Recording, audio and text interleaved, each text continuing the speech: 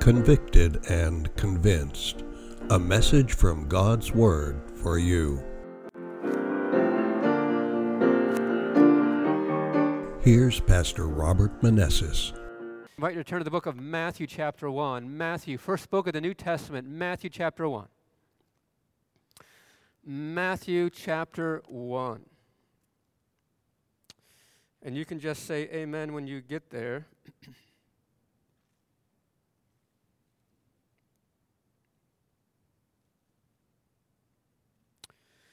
And we're going to begin reading in verse 1. All right, here we go. And the Bible says, the book of the genealogy of who? Of Jesus Christ, the son of David and the son of Abraham. And then what he begins to do is he begins to go into the names, okay? Now, we don't have time to get into all the names there, but the point is in verse 17. The point is in verse 17. So after the genealogy, he then comes to verse 17, and the Bible says, so all the generations from Abraham to David are how many? 14, okay? Now, how many sevens are in 14? 2, okay? So stay with me here. Matthew is doing something here very, very, very, very, very, very, one more very interesting, okay? So again, from Abraham to David are how many generations? 14, and how many sevens are those? 2. And from David until the captivity of Babylon are 14 generations. So how many more sevens is that? Okay, so how many sevens do we have in total so far? Yeah, you guys are smart, man. You guys like all engineer majors or what? Okay, so from Abraham to David is 14 generations. You with me? Okay, look at the screen here. 2 sevens. From David to the captivity, it said 14 more generations. You guys are right. That's 2 more sevens. That's 4 sevens in total. Now we keep reading. And from the captivity in Babylon until the Christ, how many more generations? 14, which is how many more sevens? 2 more, which therefore gives us how many in total? Okay, now, look at what Matthew is doing. 6 sevens, or 3 14 generations have passed. You with me so far? Okay. And then after the 6 sevens have passed, on the 7th, Christ is born. Now stay with me. How many sevens have passed? 6 sevens. Therefore, there has been 6 sevens of generations, and that makes Jesus the beginning of the 7th seven. Does that make sense? I'm going to say that again. 14 generations from Abraham to David, that's 2 sevens. From David to Babylon captivity is another 2 sevens, or 14 generations. Are you with me? From the captivity, okay, until Jesus, there are 14 generations, which are 2 more sevens, okay? So 6 sevens have passed, and Jesus, the Messiah, is born on the 7th seven. Are you with me? So, in other words, Jesus is born on the 49th generation, and you might say, so what? But what Matthew is bringing out here is incredible. That Christ, the Messiah, was born on the 7th seven of generations. In other words, the 49th generation, Christ is born. Are you with me? What is Matthew trying to bring out here? Well, look at here, the screen. We are told in Leviticus 25 that the last year of the 7th period of 7 years, the 49th year was to be a, what's the word there? A jubilee. In that year, all the slaves were to be freed and all debts were to be forgiven, as well as the land was to rest. In the Old Testament, it was to them, look at this, that in the 49th year, or the 7th seven, it was a year of Jubilee where the slaves were set free, where the captives were now to be set at liberty, listen, and the debts were returned and forgiveness was made. Are you with me?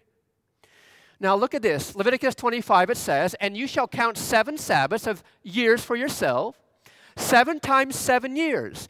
And the time of the 7 Sabbaths of years shall be to you 49 years. And you shall consecrate the 50th year." Now let's stop there. As I went through commentary after commentary, there is a debate, and well known, that the Jubilee year started in the 49th year. Are you with me? And it bled or went into the 50th. So when it says, "You shall consecrate the 50th year," it is well known by scholars that the Jubilee began not in the 50th year, but in the 49th year, and it went into the 50th year. Does that make sense? Now look, "and proclaim," what's the word here? I want you to hold on to the word liberty. We're going to see it again from the mouth of Jesus. Are you with me so far? So again, in the 49th year, the Jubilee year began, and that year, slaves were set free, the captives were, quote unquote, released, debt was paid, and forgiveness was made. Are you with me? And Jesus came on the scene in the 49th year of generations. Are you with me? What do you think that Matthew's trying to bring out here? "All of the land, it shall be a jubilee for you, and each of you shall return to his possession, and each of you shall return to his family." Look at this. "If your brother, a Hebrew man or a Hebrew woman, is sold to you and serves you 6 years, then in the 7th year you shall let him go," what? "Free from you." Matthew is bringing out the point that Christ was born on a Jubilee year. He came to set the captives free. It's not by accident that Matthew gives us that in verse 17. 14 generations, 2 sevens. 14 more generations, 2 more sevens, that's 4. 14 more generations, that's 2 more sevens, that's 6 in total. And when Christ is born, he comes in the 7th seven, or 49th year, or Jubilee year. Amen. And that's why when Jesus was in the synagogue in Luke 4, he says this. Go back to Luke 4. That's why when Jesus was there in the synagogue on the Sabbath, according to Luke chapter 4, he purposely turned to this part of Isaiah and read this. Jesus came to set the captives free. If you're in Luke chapter 4, you can say amen. And again in verse 16, the Bible says, Luke chapter 4, beginning in verse 16. Again, Matthew is bringing out a point. So Jesus came to Nazareth where he had been brought up, Luke 4:16. And as his custom was, he went into the synagogue on what day? On the Sabbath day, and he stood up to read. Verse 17. And he, Jesus, was handed the book of the prophet Isaiah. And when he had opened the book, he found the place where it was written. So let me ask you a question. Was the place, what was the reading that Christ was supposed to read given to him yet? Or did he find where he wanted to read? Yeah, he found what he wanted to read. Are you with me? He was given the book Isaiah, but then he began to find, he has scrolls there, he began to find exactly the part of Scripture he wanted to bring out. Are you with me? And look at what Jesus says. Verse 18. And the Spirit of the Lord is upon me, because he has anointed me to preach the gospel to the poor. He has sent me to heal the brokenhearted, to proclaim liberty to the captives and recover the sight of the blind, to set at, what's the word? Liberty those who are oppressed, to proclaim the acceptable year of the Lord. Amen. Christ comes and he says, let me tell you something. I'm here to set the captives free. That's what Matthew brought out in the genealogy. Are you with me? And then the Bible says in chapter 20, then he closed the book and gave it back to the attendant and sat down, and the eyes of all who were in the synagogue were fixed on him. So Christ came to set us free. Now, why would he have to do this? Why? When Adam and Eve chose to follow Satan rather than God, they, and in humanity, became slaves to a new owner. Did you know that? Did you know that? Because look what the Bible says here, Romans 6:16. Look at the principle. Do you not know that to whom you present yourselves slaves to obey, you are that one's slaves whom you obey, whether of sin leading to death or of obedience leading to righteousness? The Bible has a principle. Whom you obey, you become that one's slave. In other words, if you're a slave, you have a master. Are you with me? And there it is. When Adam and Eve chose to follow Satan's word over God's word, who did they choose to be their master by default? Satan. Humanity had a new master, the enemy. Are you with me? And therefore, if we had a new master, somebody would have to come and retake what had been lost. Are you with me? Okay, now look at this. Now we get deeper. Humanity was now slaves to the external power of death. All will die. No one can escape it. Yes? Okay, listen carefully. Humanity now was also slaves or captive to an external power called death. Eternal death. The Bible says, for the wages of sin is death. That's eternal death. No resurrection there. Don't miss it. Not only was humanity now slaves to the enemy, and in a sense, he was our master, because the Bible says, "Whom you serve, you will be slaves to." So we had a new owner called Satan, and then we were also captives to an external power called eternal death. Are you with me? And not only that, not only the external slavery, but humanity was in bondage to an internal slavery, the power of sin in their lives.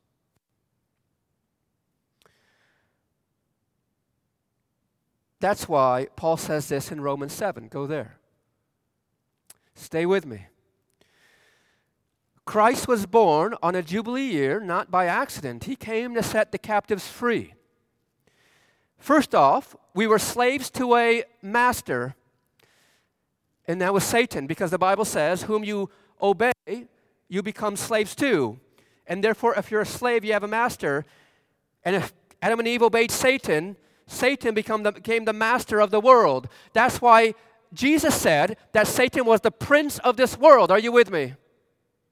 And then, not only did we have the master other than God, now humanity was facing a slavery of an external power called death. All will die, and you can't escape it. And not just the first death, but the second death, eternal death. Are you with me? And not only that, humanity was slaves to an internal power called the power of sin. That's why Paul says this in Romans 7. Say amen if you're in Romans 7. Look at verse 15. Romans chapter 7. Verse 15, and Paul says this in Romans 7, verse 15. He says, "For what I am doing, I do not understand. For what I will to do, that I do not practice. But what I hate, that I do." Can anybody relate to that? That the things that you don't want to do, you just can't seem to not do, and the things that you want to do, that you cannot do. You have no power. Are you understanding? Right? Now, go to verse 18. Go to verse 18. Paul continues. "For I know that in me," that is in the, what's the word there? "In the flesh, nothing good dwells. For to will is present with me, but how to perform what is good I do not find. For the good that I will to do, I do not do, but the evil I will not to do, that I practice. Now if I do what I will not to do, It is no longer I who do it, but sin dwells in me. Paul is saying that I am a slave to this internal power of sin. I want to do good, but I can't do good, and the good I want to do, I can't do. And maybe you and I have felt that. There is a tendency to lean to sin. Did you know that? There's an internal power of slavery that we're under. All have sinned. Now, listen again. I want to say it again. Repetition brings about understanding. Matthew says that Jesus was born in the 49th generation. What does that mean, Matthew? That Christ was born to set us free. Amen. Why would that need to be the case? Because when Adam and Eve chose to follow Satan rather than God, by them obeying Satan's voice, there's a principle: whom you obey, you become slaves to. And humanity relinquished one master for another. Are you with me? And now Satan was the master. And then, because of this, humanity were captives to an external power called eternal death. All will die. Are you with me so far? And then, not only that, they were slaves to an internal power, sin. Are you with me so far? Yes, sir. Jesus said this. It's on the screen. Jesus answered and said to them, most assuredly I say to you, whoever commits sin is a what? Slave to sin. As legal property of Satan, slaves to an eternal death and the power of sin, how could man reverse what had happened?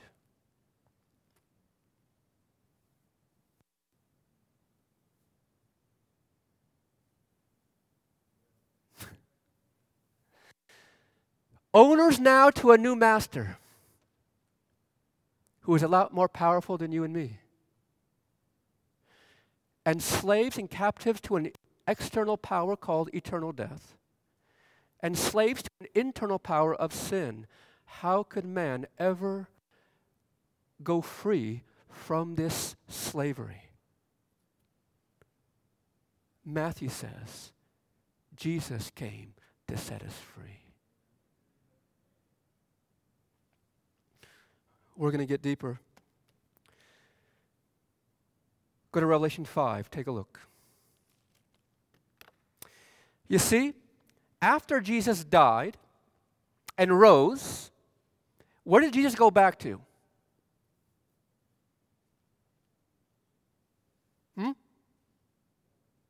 Went back to the Father up in heaven. Are you with me? Okay? Need you awake.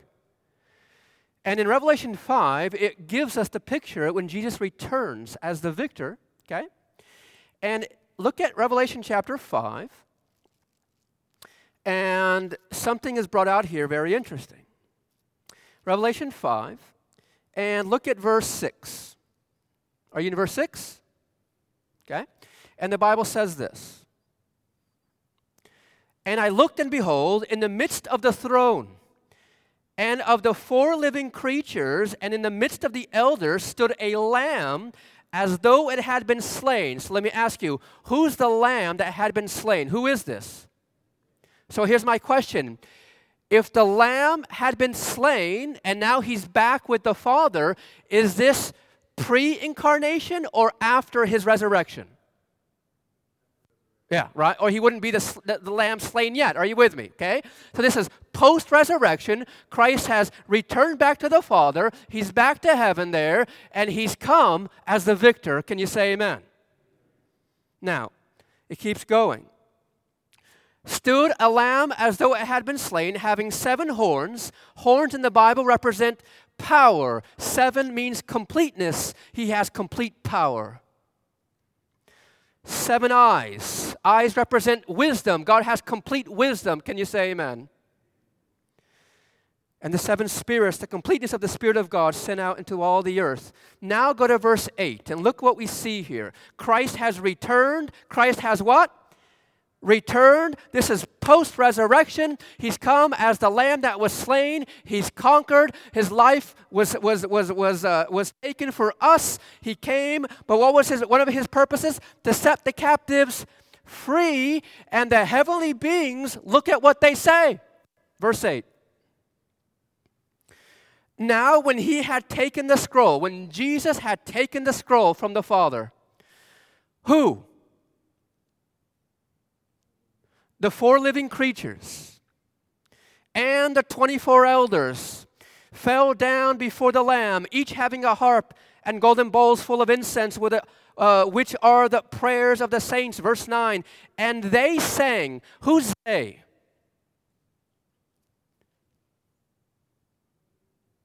Yeah, it's the living creatures, the 4 living creatures, and the 24 elders. Are you with me?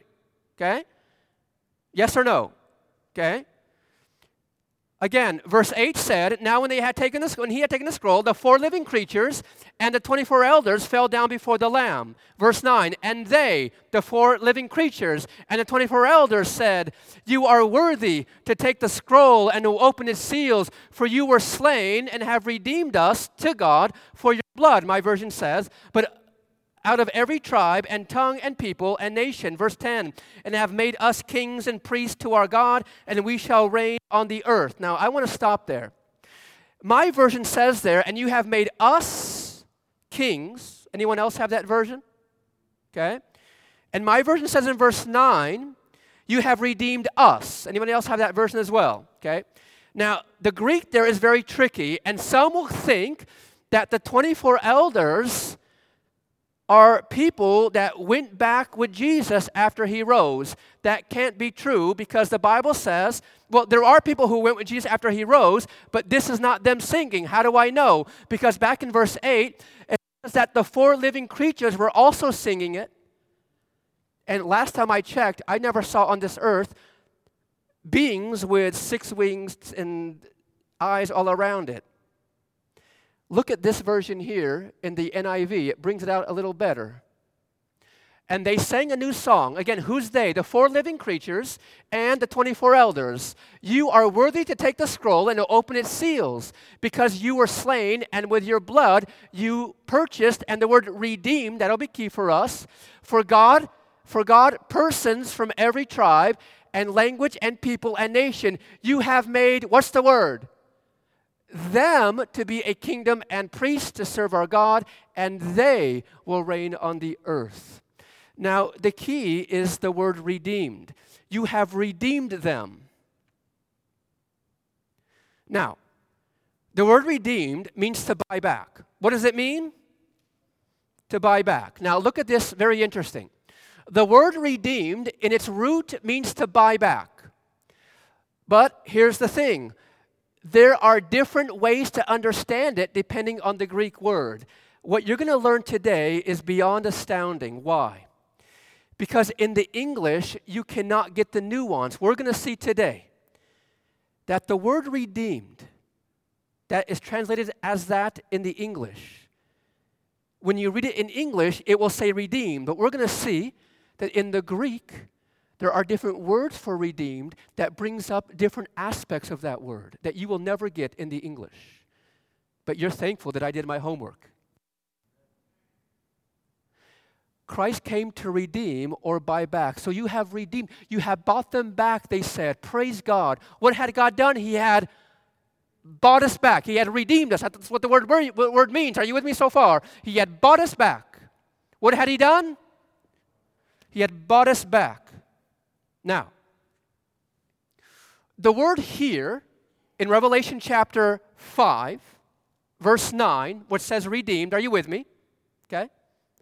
The word here in the Greek is agrozo. It's like someone who goes to the marketplace and buys or purchases something. They see something they like, and they are willing to give anything to purchase it. I'm going to say it again.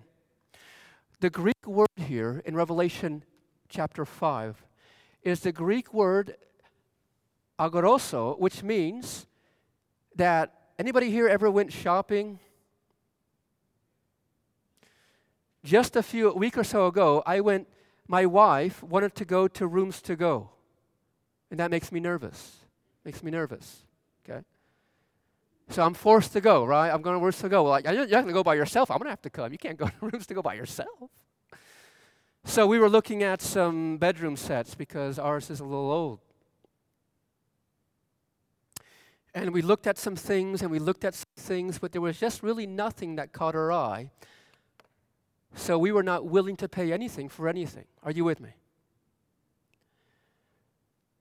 But this Greek word here, found in Revelation chapter 5, says that this is like a man who went to the marketplace and something caught his eye and he was willing to give everything to buy it. And Jesus gave us two parables with the exact same Greek word in Matthew. Go there. Jesus gave us two parables with the exact same Greek word. Take a look at these parables. The word, what is it? Agaroso, in the Greek, which means one who goes in the marketplace, finds something that he just has to have, and he pays everything. And in Matthew chapter 13, Jesus gave us a parable with the exact same Greek word. Let's see if you can find it. Matthew 13, and look at verse 44. Same there.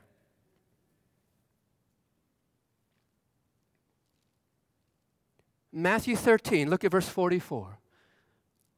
Again, the exact same Greek word is found here.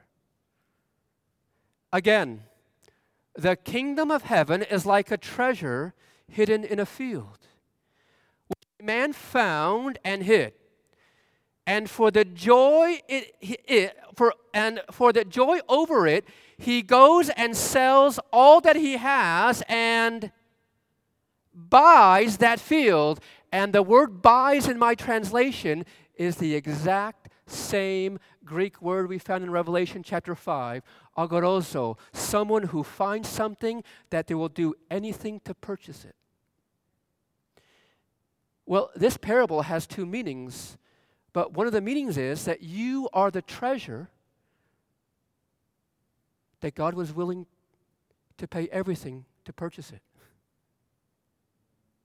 Yeah, two amens. You were the treasure that Christ said, I'm willing to pay everything to find it, to get it. Same Greek word. Now we see it again in the next parable. Take a look, verse 45. Again, the kingdom of heaven is like a merchant seeking beautiful pearls, who when he had found one pearl of great price, went and sold all that he had, and same Greek word, agoroso. Guess who the pearl is?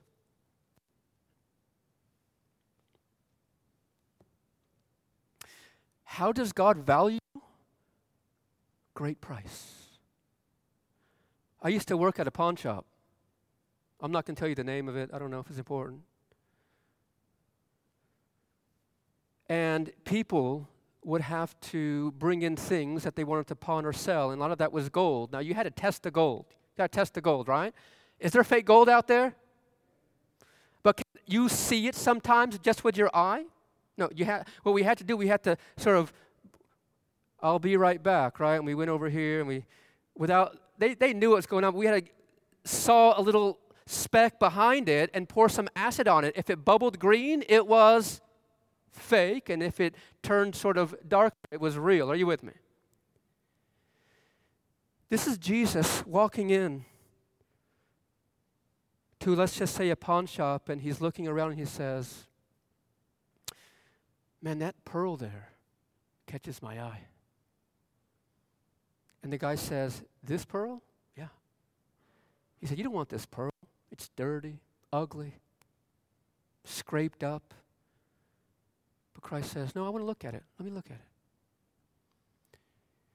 And he looks at that pearl and he says, I want it. He says, you want this? Well, you can't have this. Why not? It'll cost everything you have. Everything? And Jesus says, I'll take it. I find great value in this pearl. I'll give you everything I have, and all that you can give is your life. You with me? He bought us back. This Greek word is like someone who finds something so special that he was willing to give everything he had to purchase it. Are you with me so far? How does God value your life? Greatly. Jesus, God, gave all that he had to buy us back. His what? His life. Now here's the thing. Listen. God took the initiative and he came searching for his beloved. Why would God have to buy us back? Christ was born so we can now have a new master. We can now have a what? A new master. Jesus said you cannot serve two masters. We were captives to the one.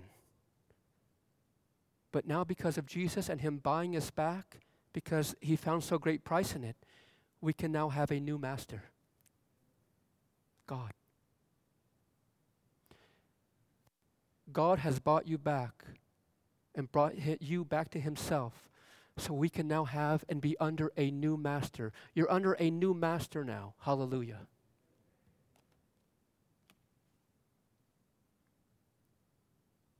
You're God's property now. Did you hear what I said?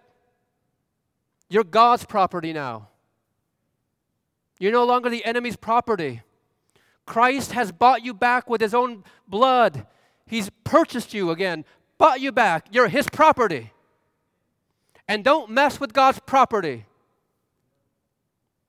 You have a new master now. Let's start living like it. Amen. You have a new master. You have a new master. We have a new master now. But now, look at this. But now that we have a new master, right? God, Jesus, by principle, not by force, came and purchased us back. Are you with me? We have a new master. We're free from the old master.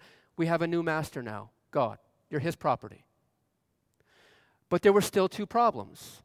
The external power of death, are you with me?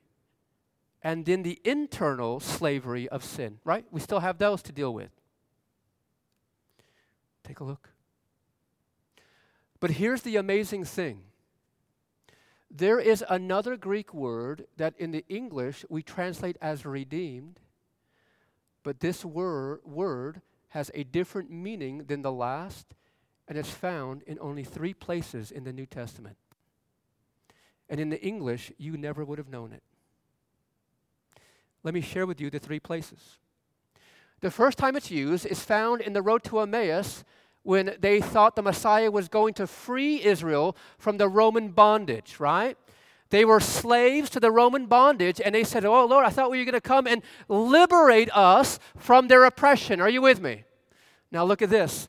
The second time it's used in Titus 2:4. We're going to get the context in a minute. Who gave himself for us that he might redeem us from every lawless deed and purify for himself his own special people, zealous for good work. In the English, it says redeemed, but here's the thing. In the Greek, it's not the same Greek word for Revelation 5 and Matthew 13. It's another that has a different meaning, which is beyond powerful. You with me so far? And the third time it's used in 1 Peter 1:18, knowing that you are not redeemed with corruptible things like silver or gold from your aimless conduct received by tradition from your who? Father. So take a look. This is incredible. This Greek word for redeemed that we just saw in those verses means this: to release, ransom from slavery or prisoner, to liberate, to deliver, internal and external.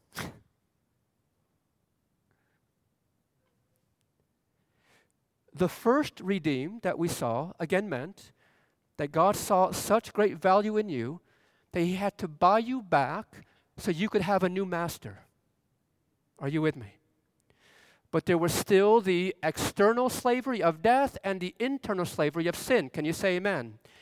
And the Greek word we see here means to liberate, not like a merchant who goes, no, this word means to free, to liberate, from an internal and external source.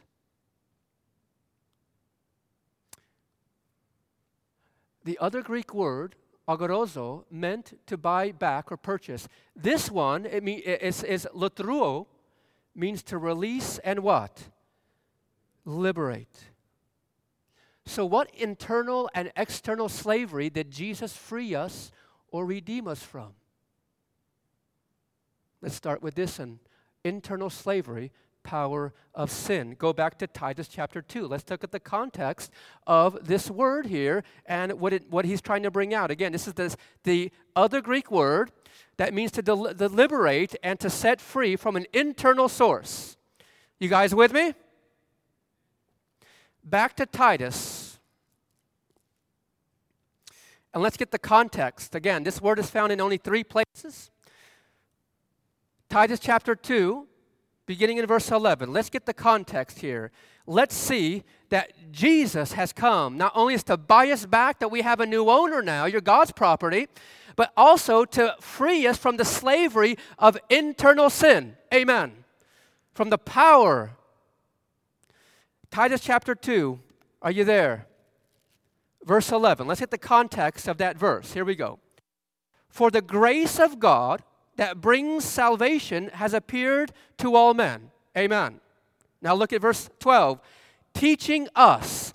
Did you know that grace teaches us things?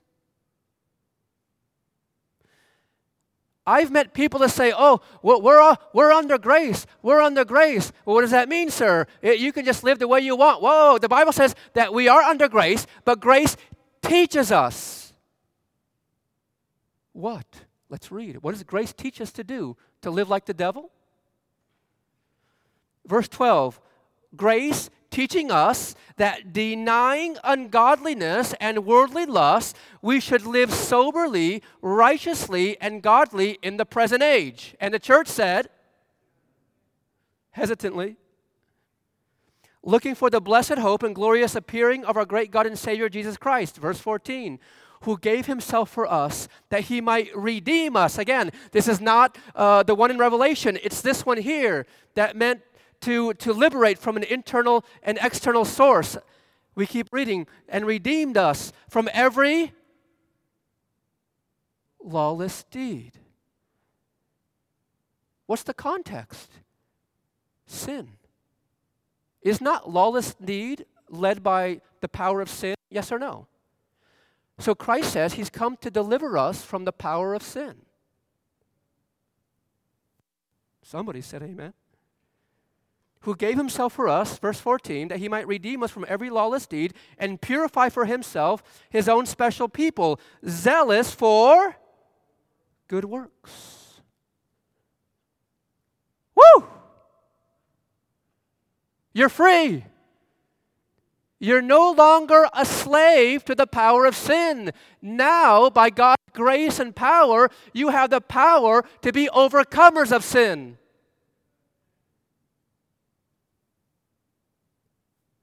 Go to the book of Romans, chapter 6. Look what Paul says. Romans, chapter 6. We no longer have to be slaves to the power of sin. God has freed us and given us the power to be overcomers. Romans 6. He has set us free in every way. In what? Every way. Romans 6. Say amen if you're there. And look at the tenses. Pay key insight to the tenses of these verses. Look, I'm going to read it. Chapter 6, what verse did I say? That's right. Chapter 6, beginning in verse 18. Chapter 6, verse 18.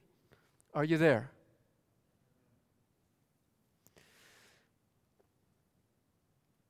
And having been set free from sin. Do you see the tense there? Yes or no? Not you will be, but having been set free. Are you with me? Tenses. Having been set free from sin, you became slaves of righteousness. You have a new owner. You're now also set free from the power of sin. We continue, verse 19, speak in human terms because of the weakness of your flesh. For just as you presented yourselves, your members, as slaves of uncleanness and of lawlessness, leading to more lawlessness, so now present your members as slaves of righteousness for holiness. Look at this. For when you were slaves. Woo! Amen. Do you see the tense? Yes or no? For when you were slaves of sin, you were free in regard to what?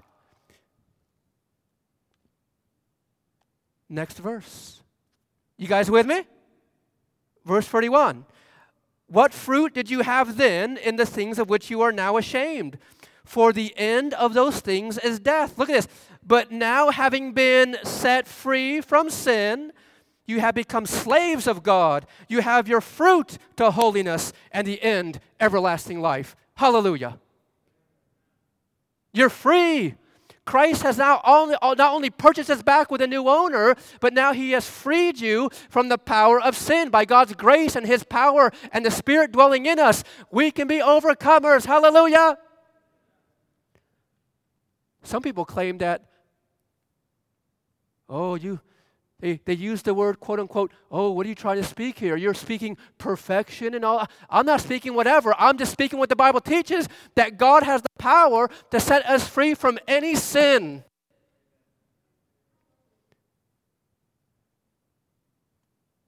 If he doesn't, you're telling me that Satan is more powerful than God. So Satan can lead me into a sin, but God can't free me from that sin?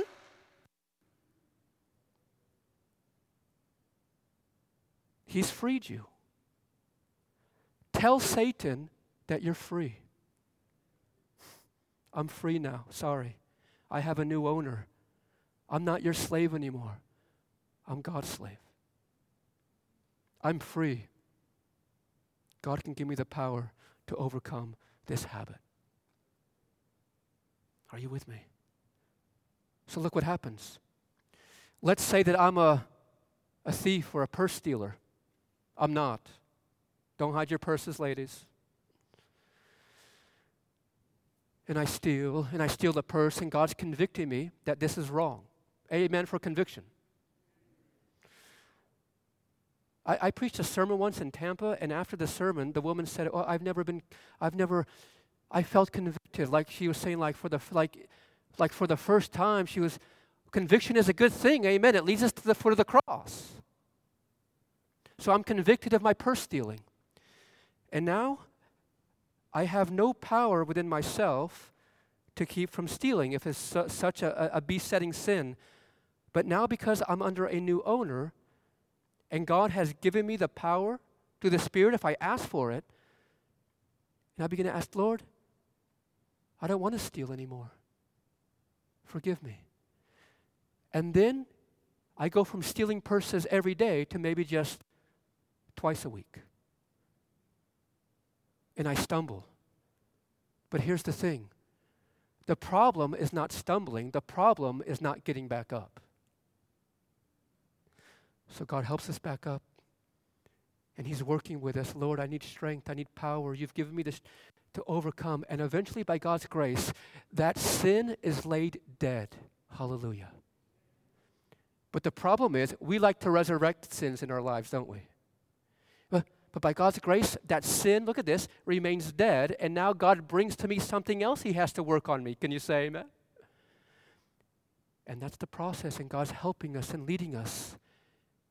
But because he has now given us the power through the Holy Spirit, overcoming is possible. If it wasn't, you'd be calling Jesus a liar, because in Revelation he says, overcome as I overcame. Revelation chapter 3. Do you believe God has the power to help you overcome any sin in your life? By surrendering and admitting to his grace and his power. Are you with me? Our part is not the power. Our part is the submission and surrender. He provides the power. Are you with me so far? Did you also know that God can help you and not fall into that temptation? Can you say amen? The problem is that we desire it, but if we begin to submit and surrender, God will help us and give us the strength not to fall into that temptation by His grace. Are you with me so far? Stay with me. Go to the book of 1 Corinthians chapter 9. We'll come back to Romans here in a minute. I'm almost done. Just stay with me. Now go to 1 Corinthians chapter 6. 1 Corinthians, keep your something in Romans 8. We're going to come right back to it. But go to 1 Corinthians chapter 6. Now, this is not a popular verse, so don't get mad at me. I'm just going to read the Bible. Can you say amen? Okay. For those at home, don't get mad at me for these verses. I'm just reading the Bible. Look at the tense again. Look at the tense again. We're in 1 Corinthians chapter 6. Look at verse 9. Say amen if you're there. Okay, the Bible says, "Do you not know that the unrighteous will not inherit the kingdom of God?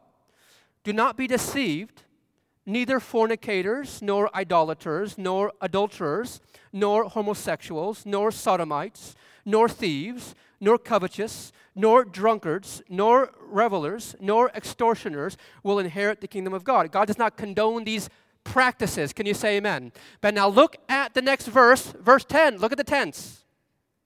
Verse 11.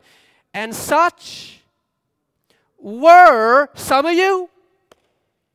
Amen. What does he mean when he says, he lists all these things and he says, well, hallelujah, such were some of you. What is he saying?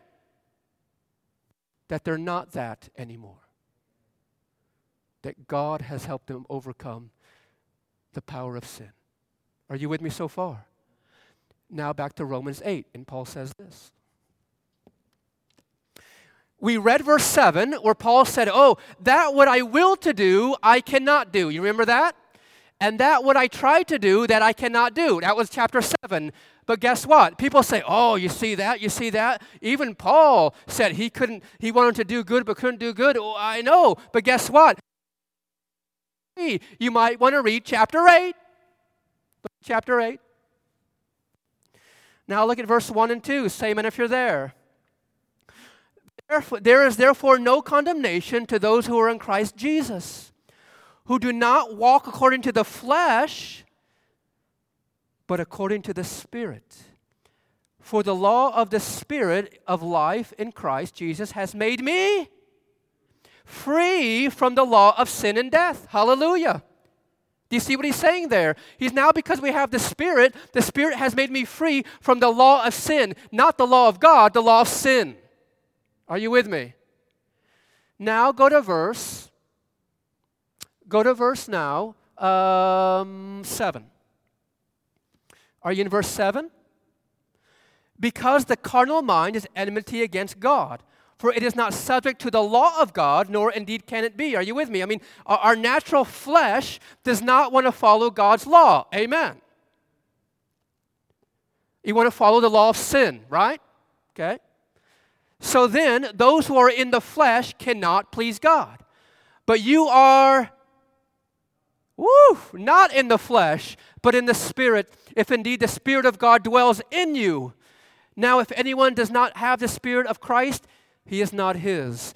And if Christ is in you, the body is dead because of sin, but the Spirit is life because of what?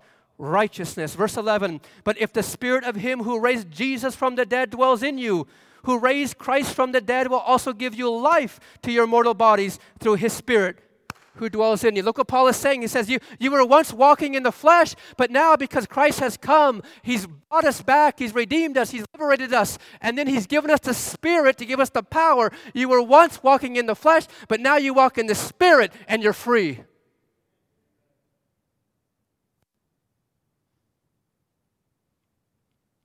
Nowhere in the Bible does it say that God cannot free somebody from any sin. He can free the alcoholic. I've seen it. He can free the drug addict. I've witnessed it. He can free those who are slaves to pornography. I've seen him do it. Can you say amen? He can free those who are in any situation as we submit and desire this, God says, I've come to liberate you. You have a new owner now. You're no longer Satan's master. You're mine. I've bought you back because I love you more than anything. And he says, you know what? And I'm also giving you the Spirit to free you from any internal sin of slavery there. You're free. Say amen if you're with me. We're free now. What are we? All right, let me end this. Oh, it's not working. See how Satan works? Let's pray again, okay? Heavenly Father, thank you for being with us, Lord, and I know that the enemy does not like this message. Computer goes out. But Lord, I pray if it's your will that you allow this screen to work again. Be with us. Thank you for your word. In Jesus' name, amen. So listen carefully then. The last one was this, right? We dealt with the internal slavery, but we said there was still one more thing, the external slavery of death. Are you with me? And that Greek word now was found one more place. Let's go there. It's found in 1 Peter, as we end now. Go to 1 Peter. This is our last one now, one more time. This Greek word that meant to liberate, found only 3 places in the Bible. The last time it's found here, and it meant again to liberate or free us from any internal or external source. We saw it in Titus to free us from the lawless deeds. And now in 1 Peter, let's see the second part, the external power. Beginning in chapter 1, 1 Peter 1, verse 13. 1 Peter 1, verse 13. Say amen if you're there. Our last thing here. Sweating up here. Woo! I love the Word of God. May you have hope today. You're free. Tell the enemy that. You're free. What are you? You're free. All right. What did I say? 1 Peter 1, verse 13. Here we go. Therefore, gird up the loins of your mind and be sober. And rest your hope fully upon the grace. Now, we just saw in 1 Corinthians that grace teaches us to be obedient, not disobedient. Can you say amen? Okay. And full upon the grace that is to be brought to you at the revelation of Jesus Christ. As, verse 14, as obedient children, not conforming yourselves to the former lusts, as in your ignorance, but as he who called you is holy, you also be holy in all your conduct. Because it is written, be holy as I am holy. Verse 17. If you call on the Father, who without partiality judges according to each one's work, conduct yourselves throughout the time of your stay here in fear. Verse 18. Knowing that you were not redeemed. And there's the word. It's not the Revelation 5 or Matthew 13 word. No. This is the letsuo, the one that means liberate from an internal and external source. You were not redeemed with corruptible things like silver or gold from your aimless conduct received by tradition from your fathers. You were not freed by what you do. Can you say amen? But with the precious blood of Christ, as of a lamb without blemish and without spot. Verse 20.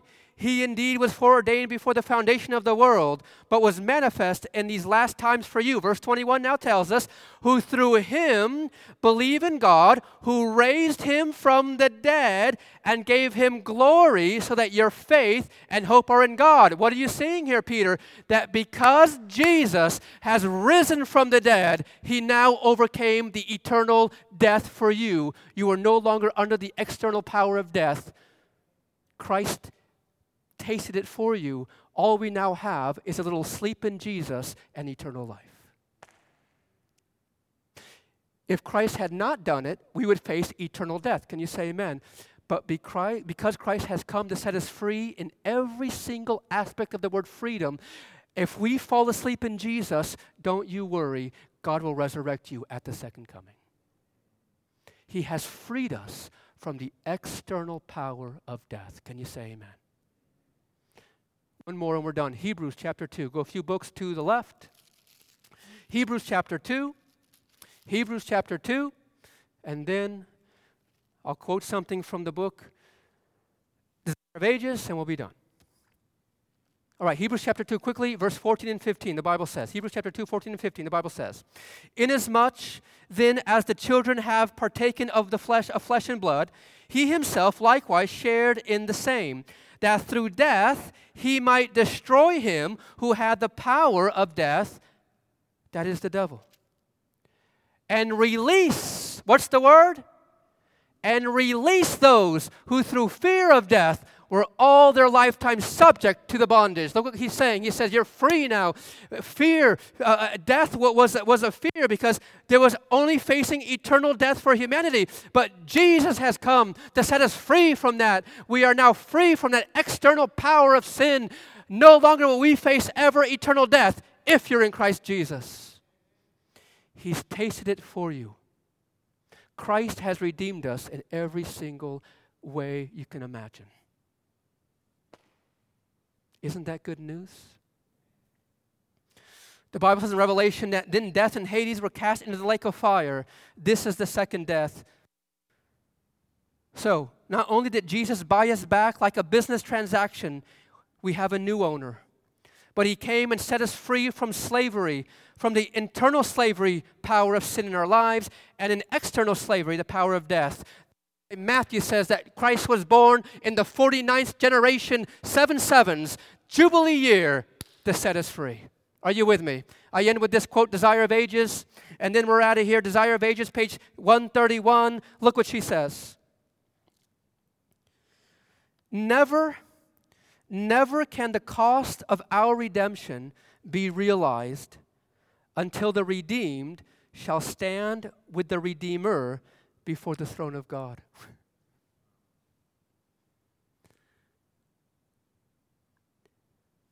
Then, as the glories of the eternal home burst upon our enraptured senses, we shall remember that Jesus left all this for us. That he not only became an exile from the heavenly courts, but for us took the risk of failure and eternal loss. Then we shall cast our crowns at his feet and raise the song, "Worthy is the Lamb that was slain to receive power and riches and wisdom and strength and honor and glory and blessing." We won't fully comprehend what God has done for us until we stand there, Christ in heaven. And Jesus left all this for me? Yes.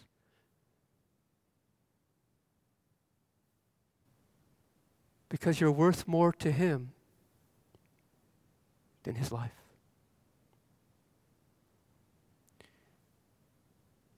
Our knees are going to buckle. They're going to buckle. We're going to take our crowns and place it at the feet of Jesus and say, "You are worthy. I'm here because of you.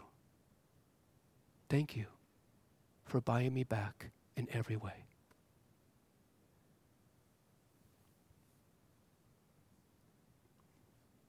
You're free. We're free. We have a new owner now. We're free. What are we? We're free. What are we? We're free. We're free from the internal slavery of sin. You're free now. God will give you the power to overcome anything in your life. Hallelujah. And you're free. You won't ever taste a second death because of Jesus. Does this make sense today? This makes sense today. Who here today want to say, "Lord, I want to choose to have you as my master"? Anybody here? Amen. This podcast is a service of the University Parkway Seventh-day Adventist Church in Pensacola, Florida. Our weekly podcasts are recorded every Saturday morning. Bible study begins at 9:30. The sermon begins at 11. You are invited to join us. We live stream the 11 o'clock service. You can catch that broadcast at our website, universitypkwy.org, or at Livestream. A library of previous messages is available on our YouTube channel and on our website. Thank you for listening.